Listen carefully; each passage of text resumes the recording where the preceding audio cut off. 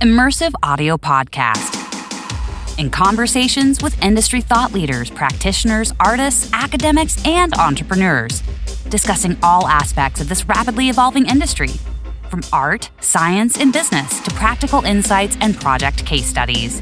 We aim to inform, educate, explore, and unite the community. Hey guys, and welcome to the Immersive Audio Podcast, episode 52. Our today's guest is Monika Bols.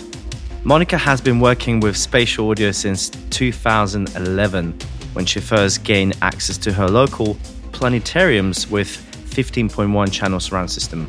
Since then, she has been continuously building toolsets in Max MSP to create large textured soundscapes that explore space, movement, and interaction.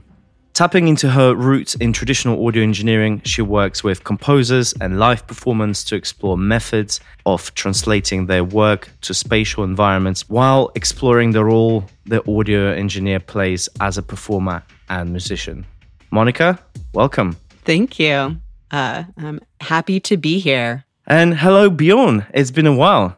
I'm doing good. COVID hasn't caved in yet, so it's pretty good. We're going to dive into the interview with Monika in a moment and also explore today's hot topic on spatial audio for domes. But before we do that, we're going to talk about some news. And there's been some big news.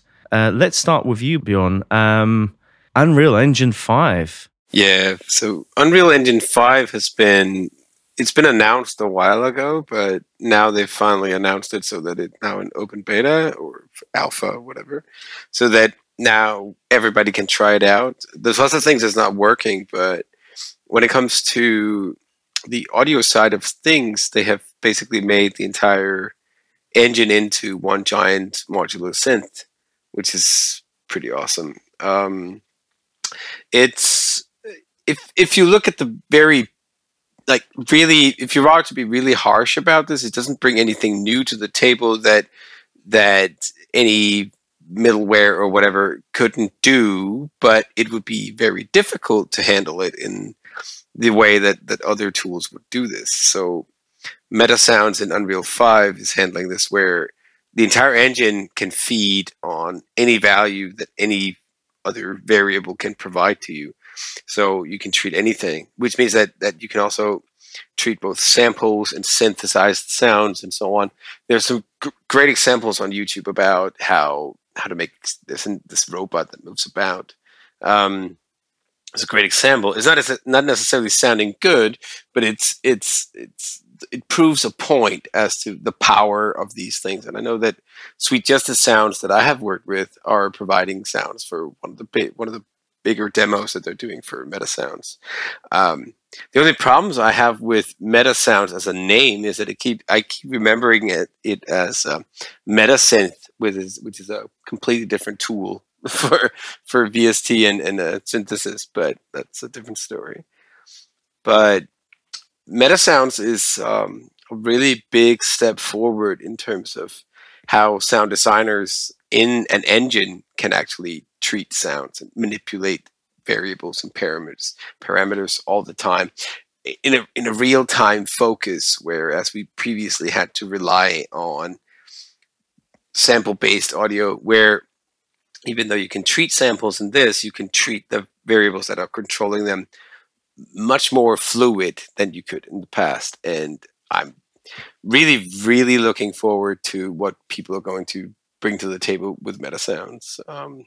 Hoping that this will be a way to communicate between game engine variables, let's say gameplay cues and so on, as they're called in Unreal Engine.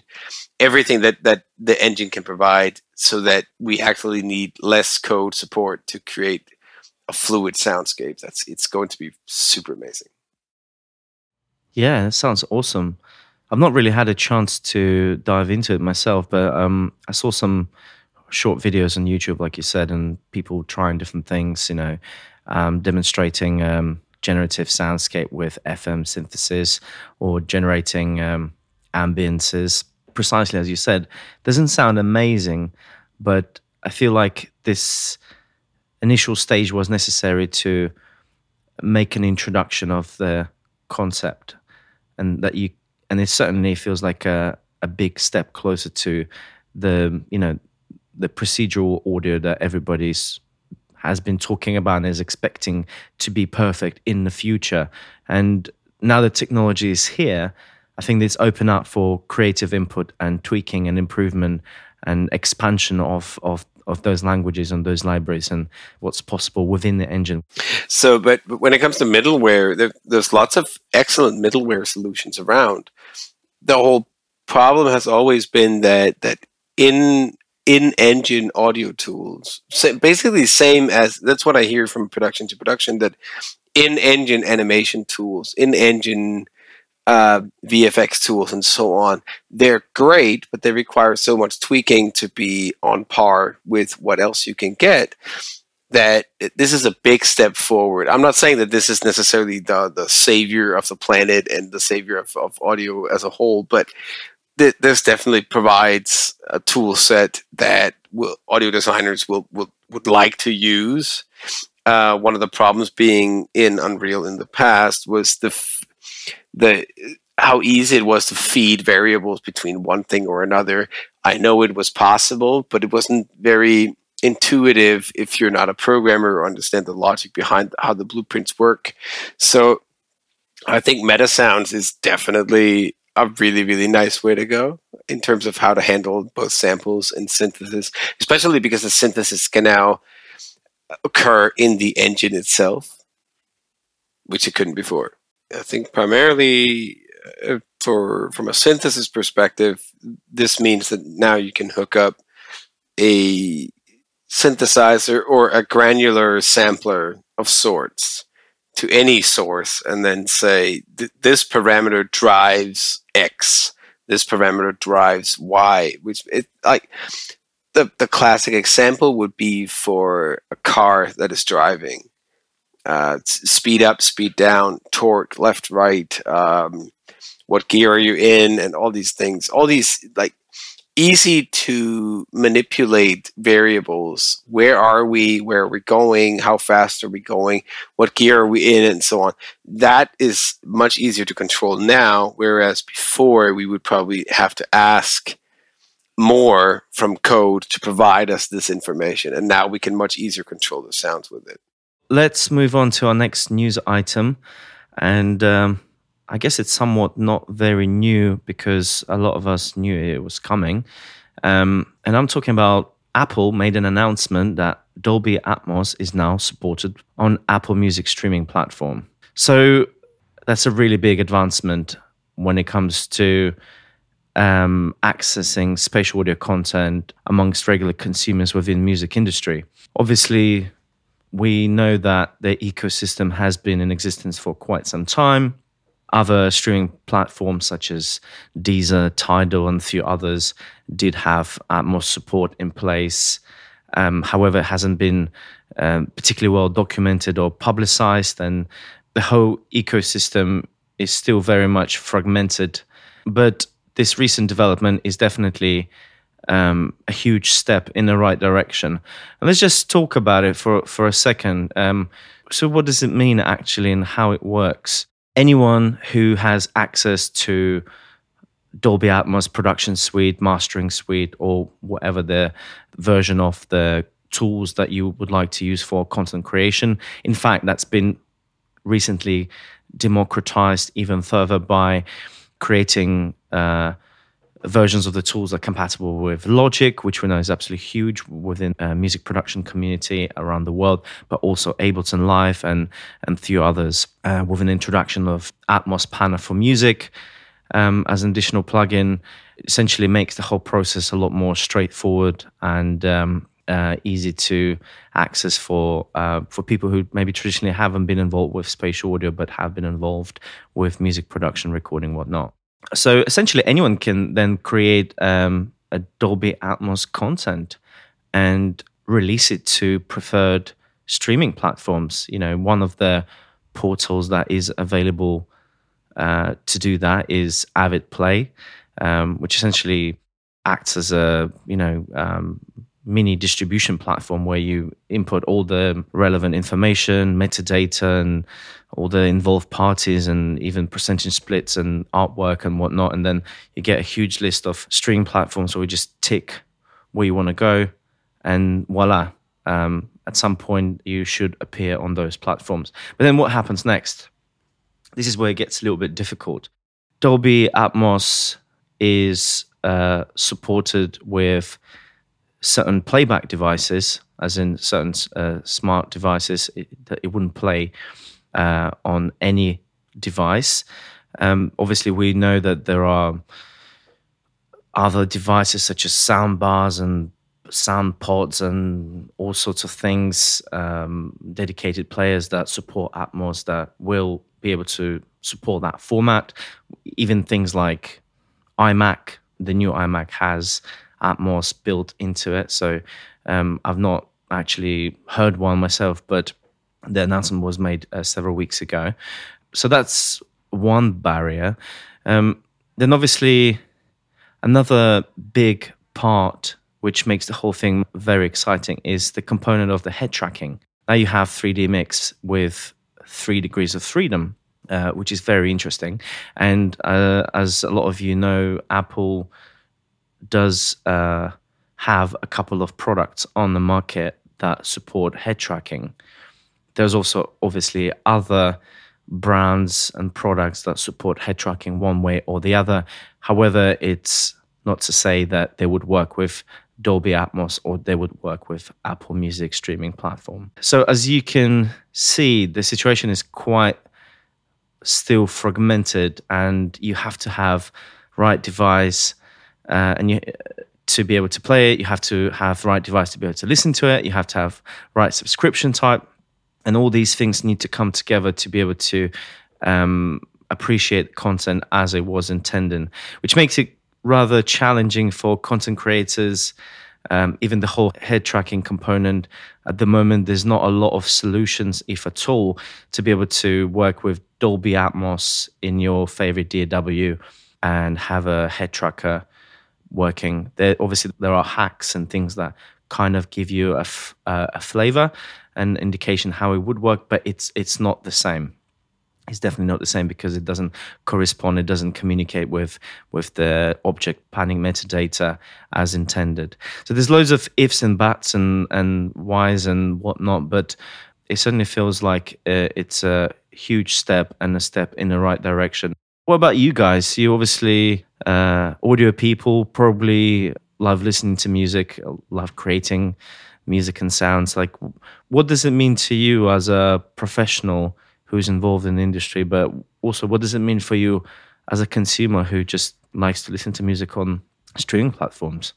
So actually, I have some friends, because where I come from, and I'm sure we'll get into this a bit more later, is, from a music production background. And so I work with a lot of artists, and I have a lot of artists that I know that are really excited about, starting to have, more access to being able to create and compose for, these kind of more 360 environments and, thinking in that context. So I definitely think it's, it's exciting to see how much some of the spatial audio stuff is taking off in more mainstream contexts, and especially, getting into the music production world, definitely gets a lot more people into developing tool sets. There's more money there, so people, will put more money into this kind of stuff. So, if it does take off, again, I think from like a creative context, like it's exciting for creators. Now, how well does that translate to the end user, I think, is always the question.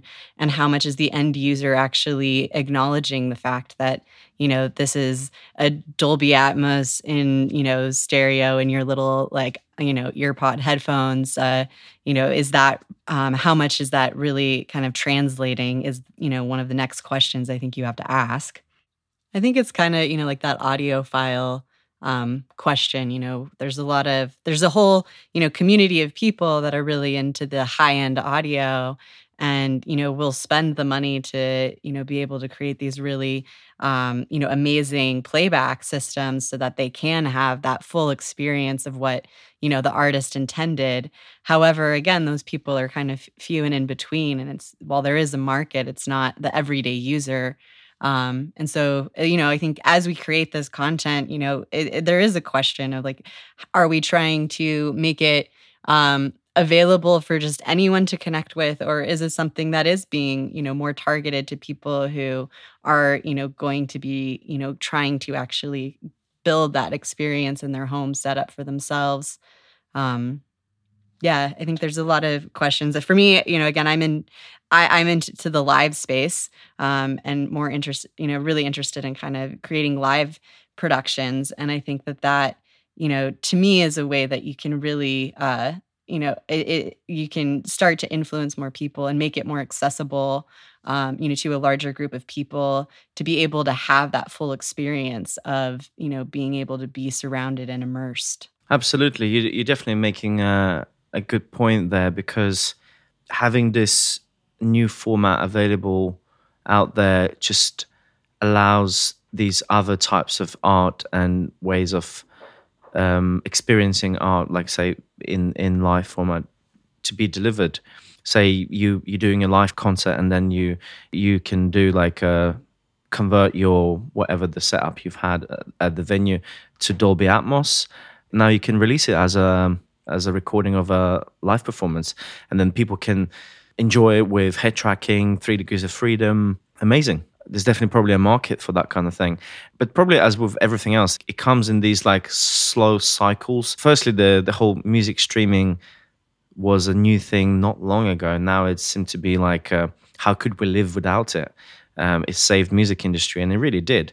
And then the next thing was high definition or high res audio, which was like a premium tier of subscription where you would listen to music, whatever the higher sample rate and bit depth. But now they just throw it away as a freebie, because obviously the objectives have shifted. But obviously not all streaming platforms have that currency to trade with. Somebody like Amazon or Apple can do that, because obviously music streaming is not their main business by far, and they are absolutely enormous, huge companies. Whereas for somebody like Spotify, that is the only currency. So does it mean all of these other music streaming platforms really have to wake up and try to start playing this game and get on board, and maybe collaborate with other hardware manufacturers, institutions that involved with developing with other immersive codecs, MPEG-H being a most obvious example here, to level up the playing field and just kind of make the competition healthy as well? Yeah, I mean, I've been interested in MPEG-H from the first, time I heard about it, which was quite a few years ago now. But that ability to be able to distribute, this spatial stuff that you are doing, in a more broad context is very exciting, from a creator's, standpoint, and being able to have that reach. And so, again, as everything in these industries work, there's the business side, and is this actually something people are going to pay for and want? Where is that kind of going to land? I guess we will see. As a creator, though, I find it very exciting. Okay, just for the reference for our listeners, we are recording this podcast on the 9th of June, Wednesday. So just in case if you hear this slightly later. This is not the first nor the last time we're talking about Dolby Atmos or spatial music on major streaming platforms, etc. But let's move on and dive into our interview.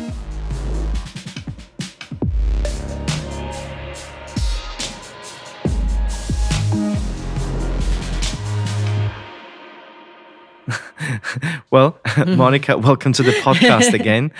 Let's start as usual. Let's go back to the beginning of your career. How did you get into the audio? So it's always a story, isn't it? So I actually started out as like a musician when I was younger and just loving to play music. And as a lot of musicians, decided at one point in time that I wanted to go to school to be able to learn how to record myself.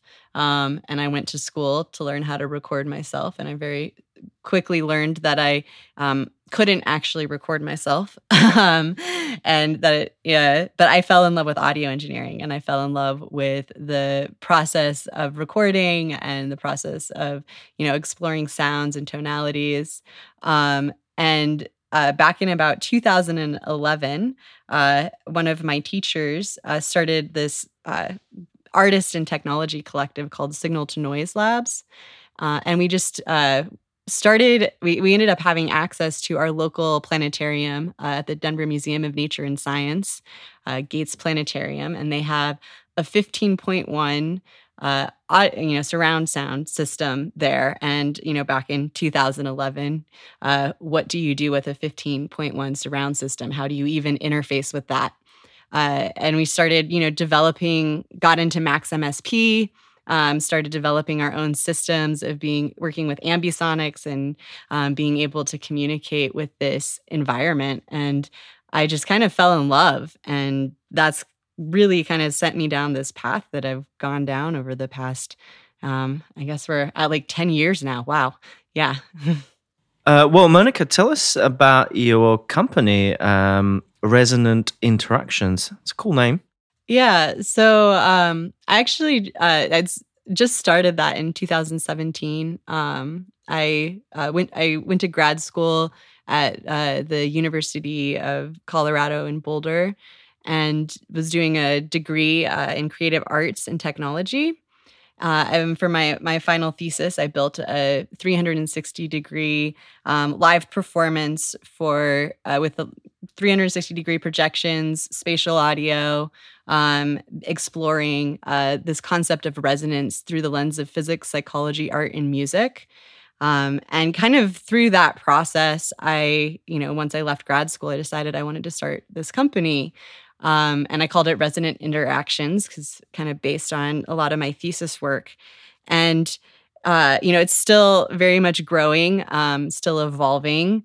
But the mission behind it and, the idea that, I started with is I love this concept of bringing, people together from different disciplines, from science, from art, from technology, and, having people, talk about and kind of explore different concepts that, are moving us, that are present in our lives, that are important to, humanity and our future. And, and exploring different ideas of, how could we envision a future or how could we inspire a better future? And so, for me, a lot of my work is, and the stuff that I'm very interested in is this kind of immersive experience and creating and developing these kind of immersive spaces. And so I was curious in how I could potentially use this concept of bringing these different people together to be able to create these immersive productions that we're seeking to inspire a better future. And so, as far as how that's kind of been progressing. Before COVID, I had some different productions that I was working on, kind of building up and starting to try and tour that were, in line with a lot of this vision. And of course, with COVID, everything's been a little bit on hold. However, I'm going to be moving down to New Mexico here in just about a month and starting to work on actually building out a studio space down there. And I'm hoping to, expand that into being able to have artist residencies and invite people out to be able to kind of explore some of these concepts and see how we can, just look at, the future through this lens of, exploration and discovery. Awesome. Well, to me, it certainly comes across that your projects usually consist of 3 core ingredients, which are space, speakers, many speakers usually, spatial audio, obviously, and live performance. But let's go a little bit deeper and just to get a better understanding what kind of projects you've been involved with, especially recently. Should we talk about Entopia and this full dome multimedia performance? Yeah, no, definitely. So Entopia was one of my most recent projects, and it was a collaboration between myself and 5 other artists, as well as as technicians, as well as Janet Fetter, who is a really, really incredible musical artist. She plays prepared guitar. This is where she puts things on her guitar strings and it changes the tone of her guitar. She does some really incredible work. So if you haven't, checked out any of her work before, you should definitely look into it. And I'd gotten connected with her through mutual someone I'd gotten involved working with in the past, Joe Shepard, and he'd helped her record her latest album, This Close, and and I just invited them to come into the Dome because we were doing a lot of kind of experimentation and exploration in that space. And we decided we wanted to build this production that, was exploring this concept of utopia and how, as we're, looking towards the future, and utopia is something, a lot of people talk about in, we're trying to reach for these kind of utopic visions for the future. However, a lot of people will tend to have a different idea of what utopia is. And so we kind of wanted to explore, this human relationship to these concepts of, what is a utopic future look like? And so we did that in a very kind of abstract way, through, shape and form and, particles and chaos and, being able to kind of explore through visual projections as well as through sonic and spatial projections, how things could, morph from being something very recognizable and very structured into something, very chaotic and, getting, kind of moving all around you in a lot of different ways that seems a little bit off-putting, maybe dissonant, and being able to explore kind of that relationship and that contrast. And so, yeah, we our first presentation of that was for the Conference of World Affairs up in Boulder.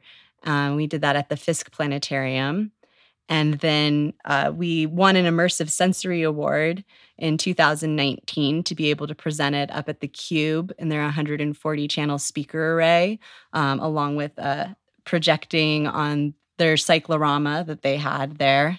And then we had also presented it in Fort Collins at the local planetarium up there. And we were working on kind of, trying to expand it when COVID hit. And so a lot of that's been put on hold for the time being. A very exciting project, a lot of really beautiful artwork and really beautiful collaboration. Another project I wanted to ask you about, I know you've been involved with a Mimu Glove project, and you worked alongside former NASA scientist and co-developer of Mimu Gloves. Yeah, that sounded really interesting, and I understand that there was a piece that came out as the result. Can you tell us more about your experience working on such an ambitious project? I think back in about 2018, I met Kelly Snook, who is one of the co-developers of the Mimu Gloves. And we were both presenting at a NIME conference up at Virginia Tech. NIME is New Interfaces for Musical Expression. That's conference. But we both just really connected over she was a former NASA scientist and is developing these Mimu gloves that are doing this really cool gestural control of sound and music. And I really was into the full dome world and the spatial audio world, and I was like, we need to do all of this stuff in a dome. And it's kind of my answer for everything. And so a lot of what she was working on is she wanted to build this instrument for sonifying the universe. and being able to kind of explore data in a very tangible and artistic kind of presentation. And so, I ended up building this piece, or it's an instrument called Orbits, that it was very much inspired by, working alongside Kelly. And it uses the data of Venus and Earth as it travels around the sun to create different tones that I can manipulate in real time. And so it's use it as a live performance tool and be able to have it play for different kind of, multi-channel systems. So the first performance I did with it was for a 16-channel system, but then I also took it to the Cube and, was able to alter it so it could play in a 140, channel system.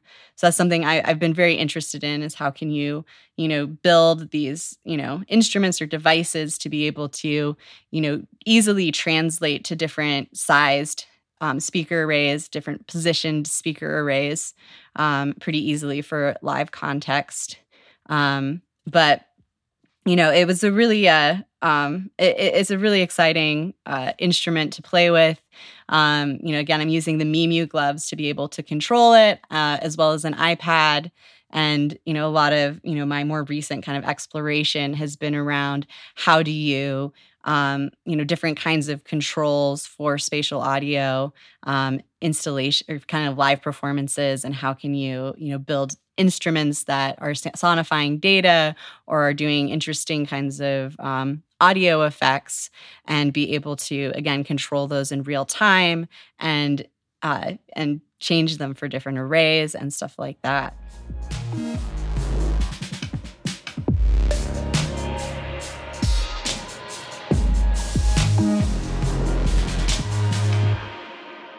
Our hot topic today is spatial audio for domes. I must say it's not something that has been discussed in great deal of detail on this podcast before, but I certainly have noticed a gradual shift and uptake as a trend recently for this amazing and, I would say, rather unexplored format. So it's about time we dive into this. Monica, with your experience, you're certainly an expert on this. Let's start with the basics. Can you give us an overview on this subject?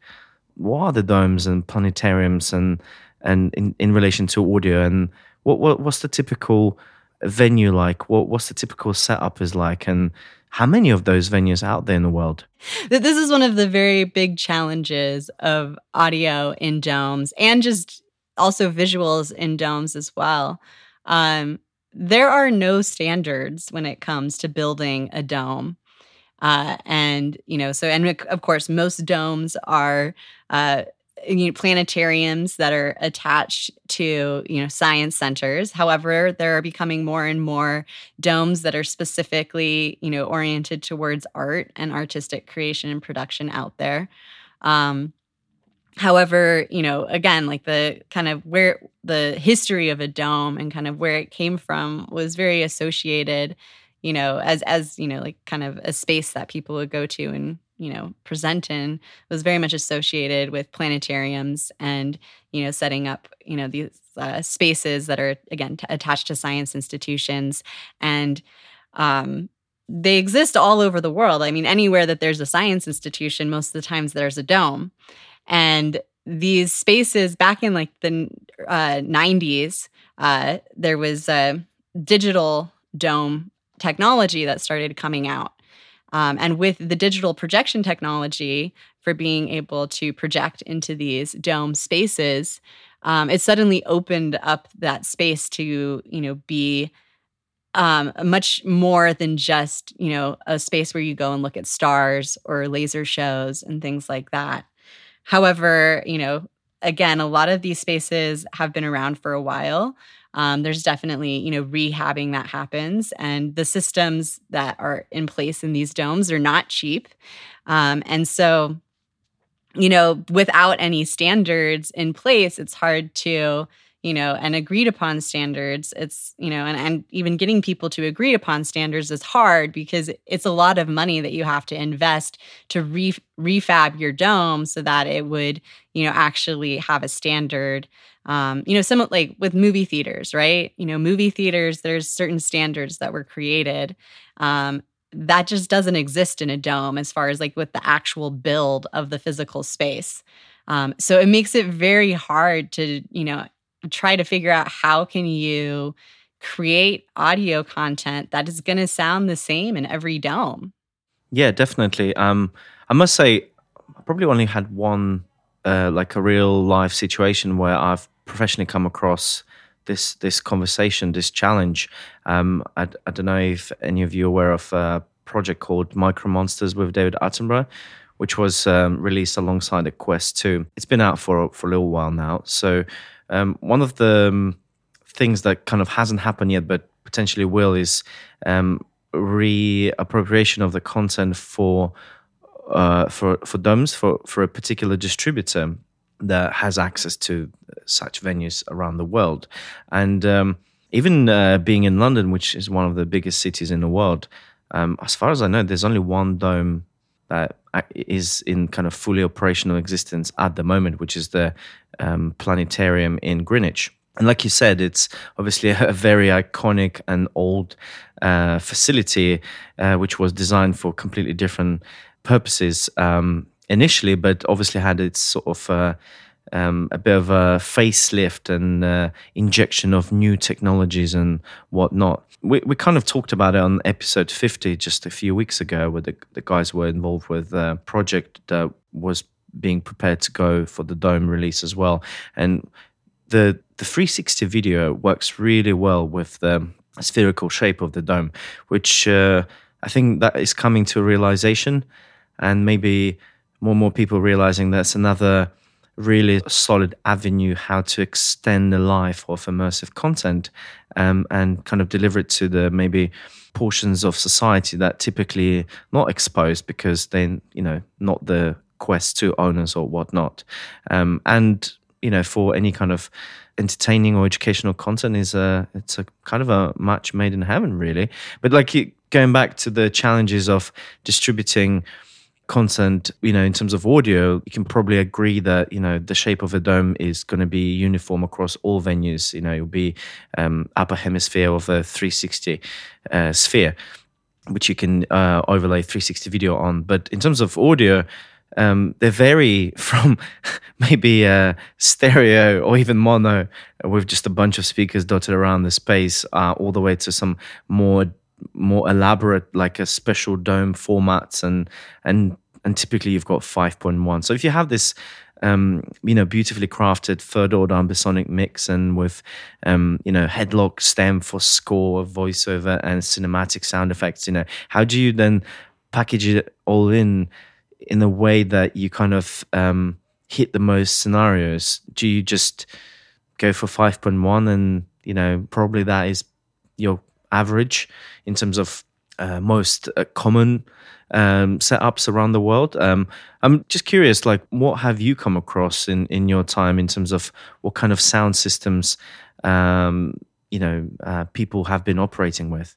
Yeah, so 5.1, 7.1, kind of these traditional sort of surround movie formats have been what is the standard in a dome, for the past, since surround sound kind of, started becoming more of a thing. And a lot of it, is to do with the fact that, the content creators, there's tools for people who are composing and can, be able to mix for surround.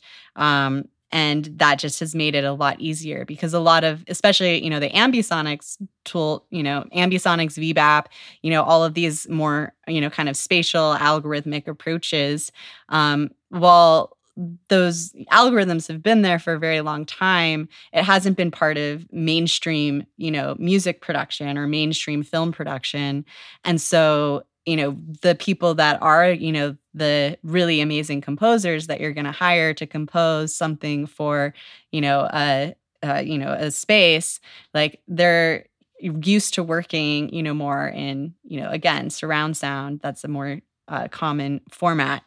And so that is what, the domes have adopted at this point. However, when you go to domes, the placement of the speakers is completely different from dome to dome to dome. You have, again, as I said, when I started working at the Gates Planetarium, they had a 15.1 surround system, which, they didn't use most of the time, all of the 15 channels. And like they had to kind of create, sort of a weird, and if they did, it was like they had to sort of create a weird kind of 5.1 or 7.1 sort of, format. And so they actually would have someone come in and mix the audio content for a show in the dome, to be able to kind of match it to that dome every time they would bring in a new show for a while, because it's just so different every space. And, again, it's, you say that, oh, okay, well, everything you can at least rely on, the fact that, everything's this half sphere, 180 degrees. And that's actually not even, 100% correct, because even the shape of the domes, there's different, kinds of, spheres, different kinds of hemispheres. Some domes are more 180, some, go to more like 270.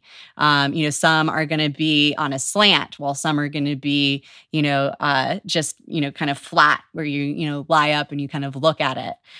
So there's, again, a lot of differences to even just how the dome is physically built that creates challenges. There's also issues with the screen and the different kinds of screens that people use for being able to have an acoustically transparent sort of effect. There's different materials that people will use. And so that changes the sound as well. And it's a really, it's definitely a challenge that a lot of people have been talking about, and not one that necessarily has an easy solution, but I've always been excited about, challenges that don't necessarily have an easy solution. So, I'm definitely excited, as these spatial audio formats are becoming more and more popular, because that then makes it a lot easier for the dome community to be able to actually start saying, well, okay, like now there are tools out there. Now there are software systems that we can buy and we can implement that can move from having an ambisonics to a VBAP delivery to a stereo delivery to a 7.1 delivery, and be able to still map it to whatever, kind of speaker array that, the facility has.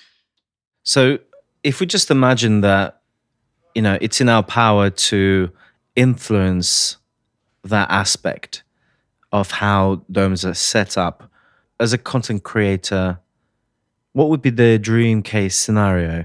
What would that perfect sound system setup look like in a kind of classic, all things considering perfect dome or planetarium? Are we talking about potentially quite a large number of speakers dotted around the perimeter of hemisphere behind the acoustically transparent surface on which the projection is mapped, so we can kind of take advantage of object panning?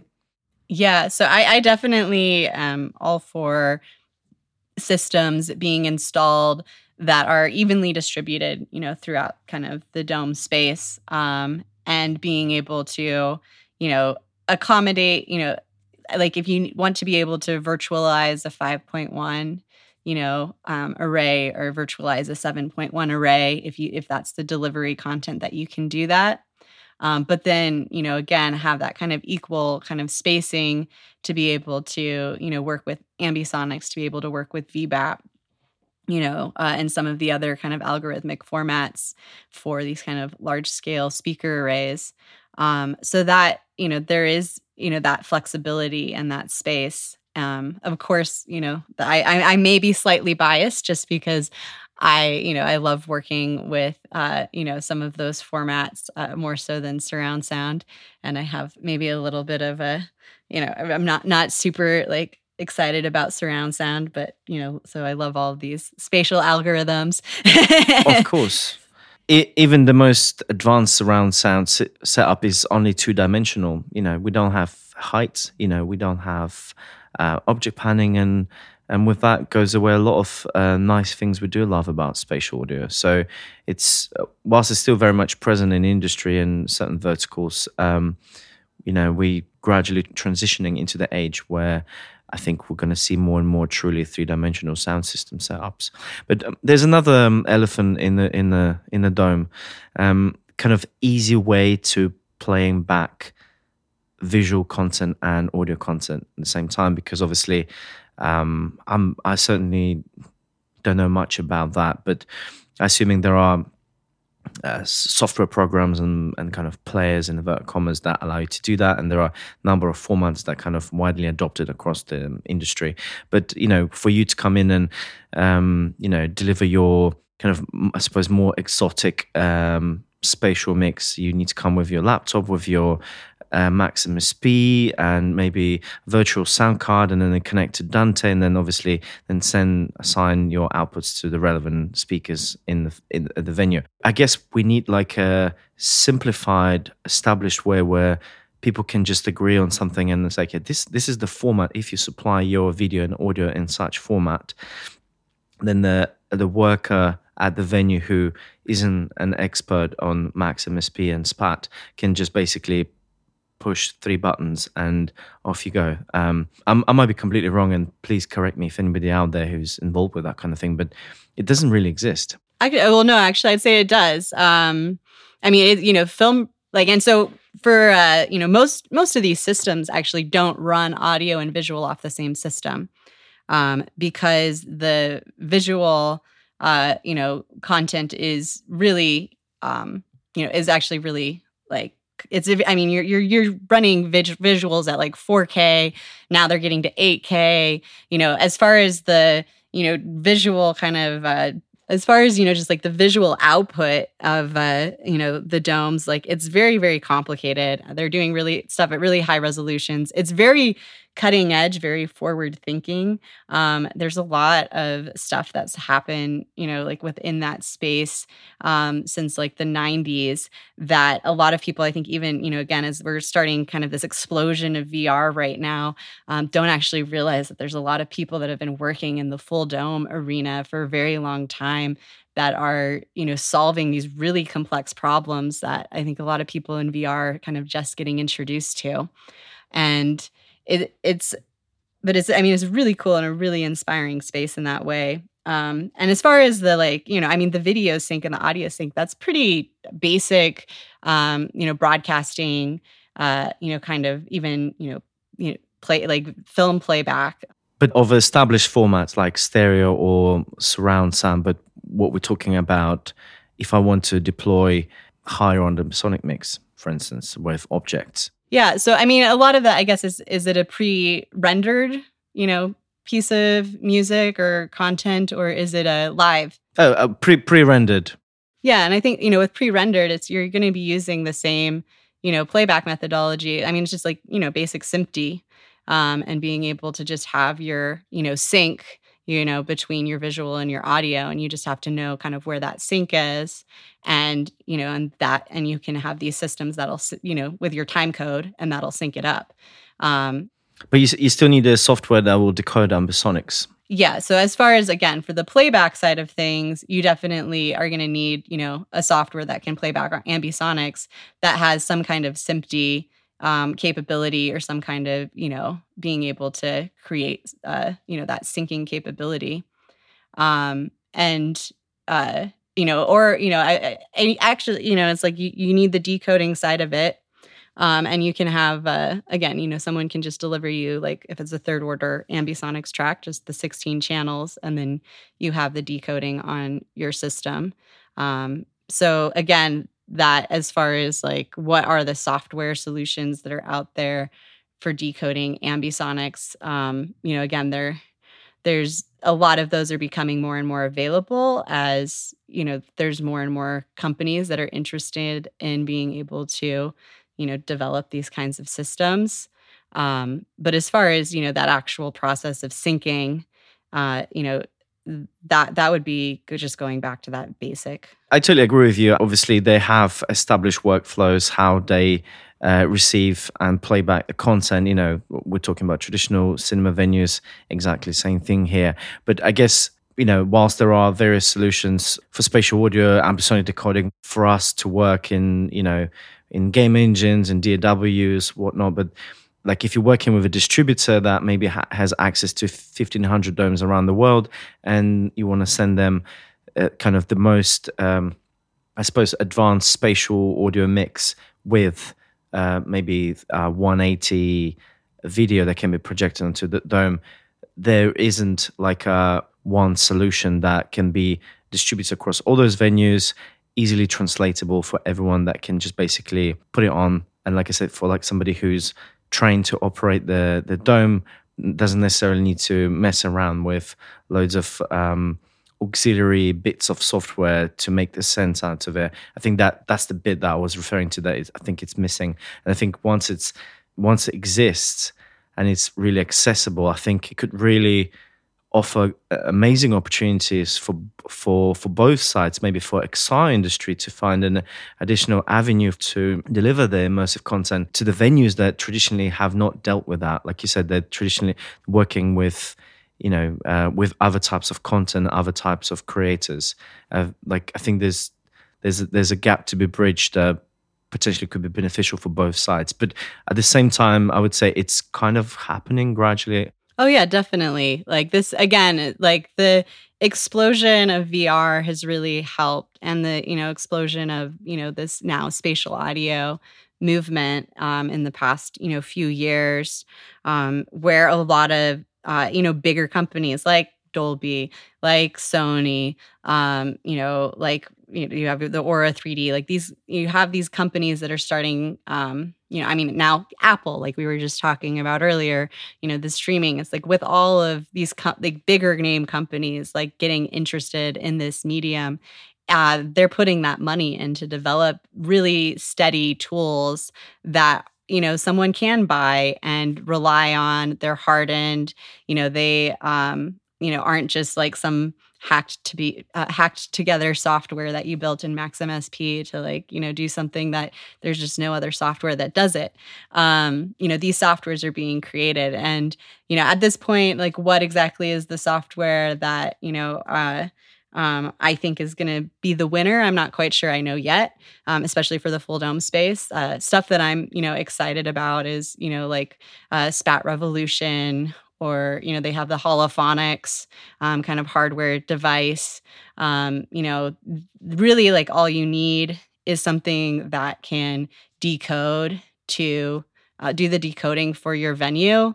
Otherwise, as a content creator, and then as a content creator, you can just deliver, you know, the, you know, the encoded, you know, audio file for, you know, your spatial playback, and then they can decode it for their system.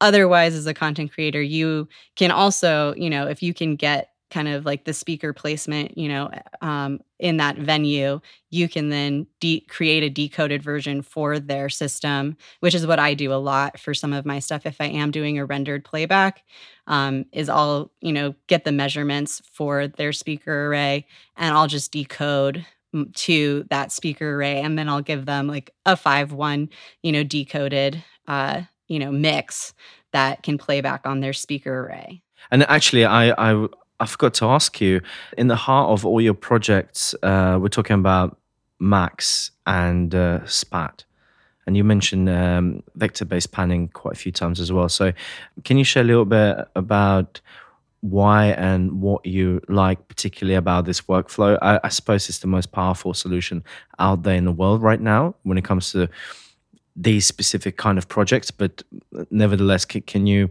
expand a little bit more on that? Yeah, so one thing I'm always talking about is, like, I don't actually necessarily think that, you know, I'm all about one algorithm.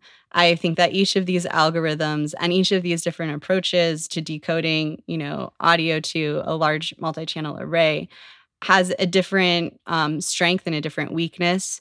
They have a different sound. You know, it's like choosing a different EQ for, your track when you're, doing your final mix. Like they have a different sonic quality. So personally, I really love the combination of different algorithms, also just point-based approach as well, especially if I have, like 140 channels to work with. Point-based audio becomes a lot more appealing. And so being able to, kind of combine a lot of these different approaches is really important to me as a creator, and something that not a lot of softwares actually offer currently.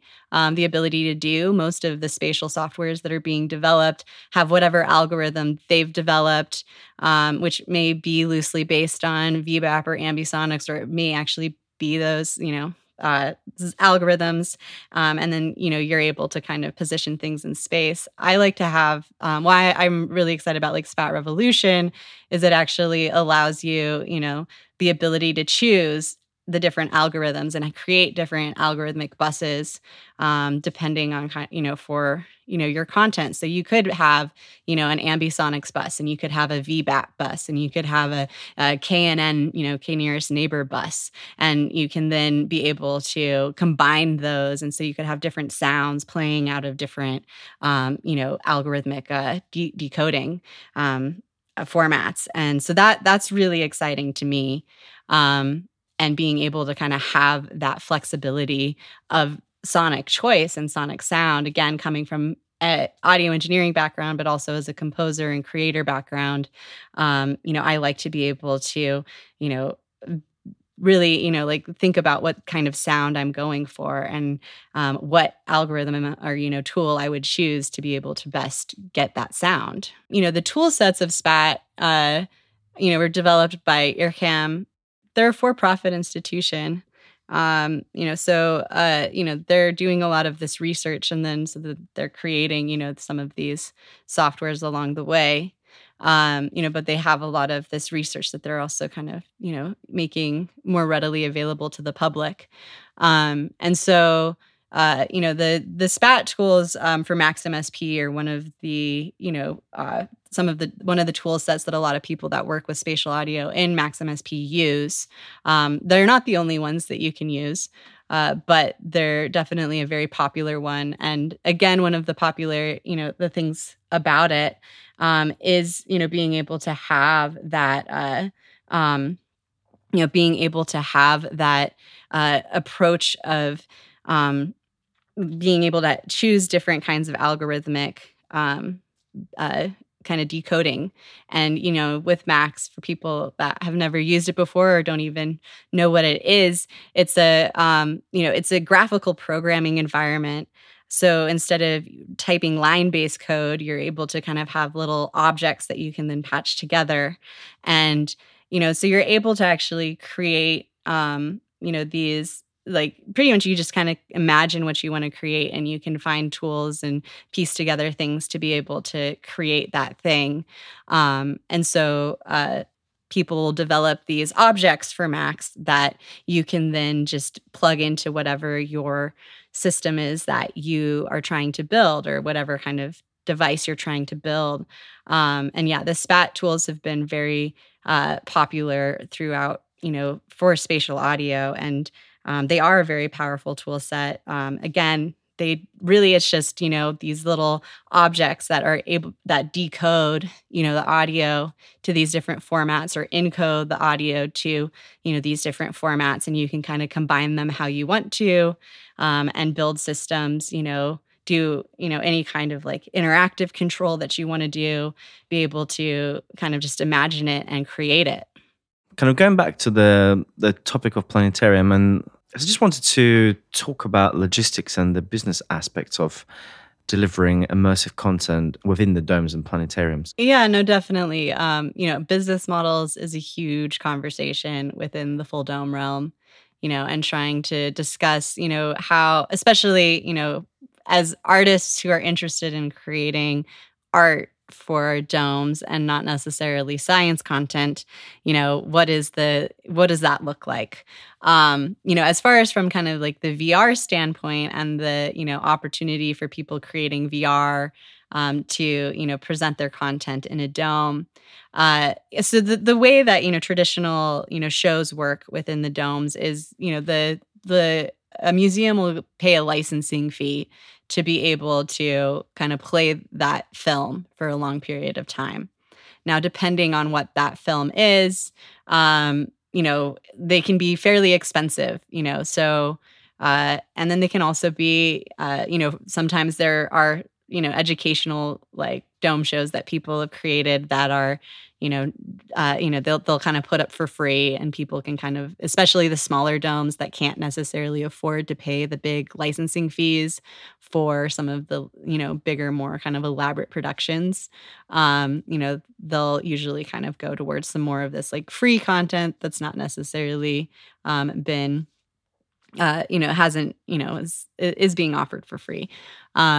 So again, there's, as far as depending on what kind of content you're creating, if you're trying to, create, again, the competition is, I'd say there's quite a bit of competition in the sense of, to be able to create, and as far as like, if you're trying to translate VR to a dome, things that you have to be aware of is definitely resolution and frame rate.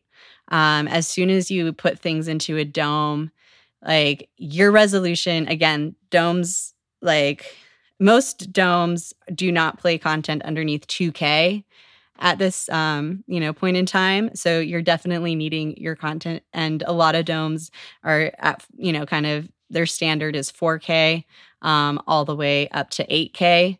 And so one of the challenges, that a lot of people in the full dome industry face from a visual standpoint, that are creating, especially like live action content, is being able to film that at that high of a resolution. So as a VR artist, if you are hoping that you want your work to eventually play in a dome, you need to make sure that you're recording it at a very high resolution, so that it will be able to be presented in the dome. Because as soon as you project it onto a screen that is that big, you suddenly see that those resolution issues.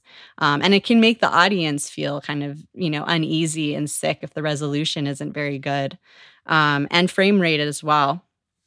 That definitely plays a part. So, as far as, again, as that translation, you need to be very like conscientious of some of these different, how it translates. And if you are wanting to eventually present it in a dome, knowing how it can translate. I guess I got off topic to like a little bit more of the technical side of things, but, from the business standpoint, there's distributors, that distribute to these markets. There's not a lot of distributors.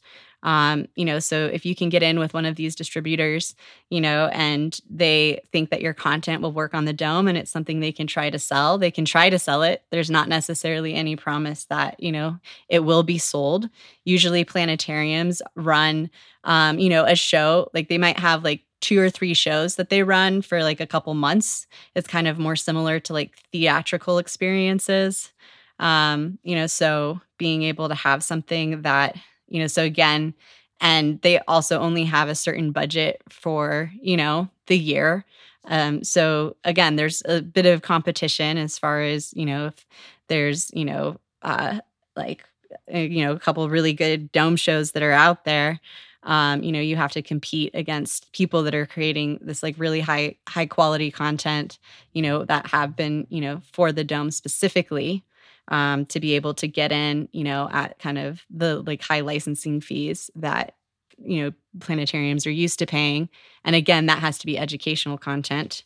Now, if we want to talk about, from the artistic side of things, the business of, dome is a completely different thing. One of the more interesting groups that's kind of explored some, what I would say, to me is the most interesting business model is actually a group called Mesmerica, or a show called Mesmerica. And and they're doing more of kind of a rental model where they do all their own marketing, all of their own, being kind of they use it as more of an event space. So they'll rent out the planetarium as more of a theater, and then they'll sell the tickets for the price that they want to, and they'll do all their own marketing. And so if you're able to put together a good show that you can do really good marketing with, most planetariums are closed after 5.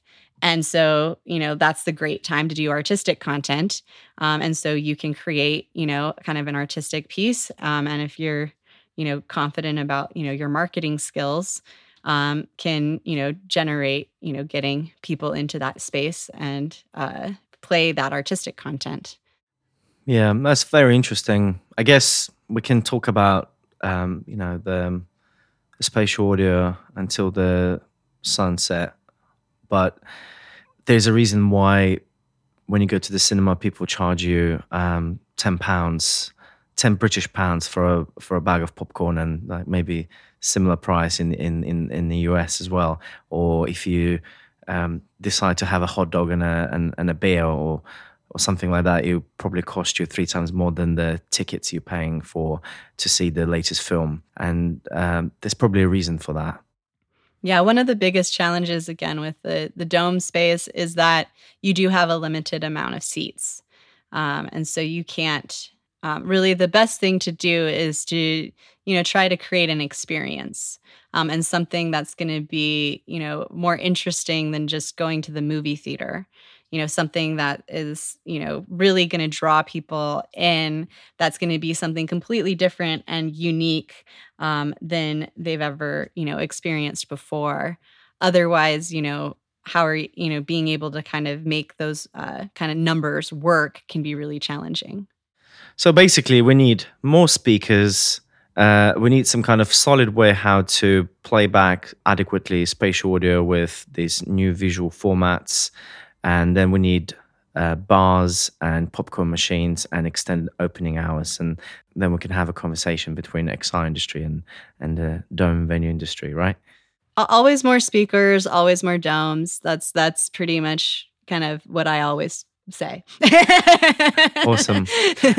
Well, I was going to ask last question about what you expect in this industry vertical in the coming years. I think you've communicated the tone of positivity and aspiration in our conversation. I think it's not something that's dying. It's something that is on the rise, and we can kind of highlight it with a degree of confidence. Yeah, definitely. I think that, I'm excited for the future of this industry, and I'm excited to see where it goes. I think there's some really cool things happening. And in this industry, but also just, kind of the entertainment, science, music, kind of this whole kind of artistic space that's happening. So I'm definitely excited to see where things lead. Well, Monica, thank you so much for giving us such a good overview on and kind of opening up the curtain on the world of domes and planetariums and different types of content that you guys have been involved with. Can you share one piece of advice that really helped you in your career? Yeah, I think, I guess for me, it's always trying to surround myself with people that are better than me. I think when you can learn from, being around people that are doing things that you only wish that you could do, and being able to learn from them, I think has really been a huge influence in just, being able to kind of grow as a technician, grow as an artist, and also being open to collaboration and, finding people that you can grow with as well, and being parts of those communities and working on that growth with a group of people, I think is another thing that has really helped me along my path. And on this note, I would like to make one small cheeky announcement, and it's to do with Monica's involvement with Immersive Audio Podcast as a co-host for the future episodes. So I really hope you enjoyed this interview with Monica, because you will hear more soon again. I'm very excited to hop on and be a part of this. So thank you so much for inviting me. Absolute pleasure. Monica, Bjorn, thank you so much for today. Thanks for joining me, and I'll see you next time. Awesome. Thank you so much for having me today. If you enjoy the podcast and would like to show your support, please consider becoming a Patreon. Not only are you supporting us, but you will also get special access to bonus content and much more. Find out more on our official Patreon page, www.patreon.com/immersiveaudiopodcast. You've been listening to the Immersive Audio Podcast, hosted by Oliver Cadell and Bjorn Jacobsen. This episode was produced by Oliver Cadell and Emma Reese and included music by Rhythm Scott. Got an idea for an episode or want to comment on something we've discussed recently? Drop us an email at podcast@1618digital.com or find us on Twitter at iAudioPodcast.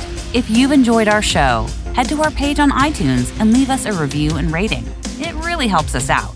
Visit 1618digital.com/immersiveaudiopodcast to access show notes and other episodes and subscribe on your favorite podcast app. Thanks for listening.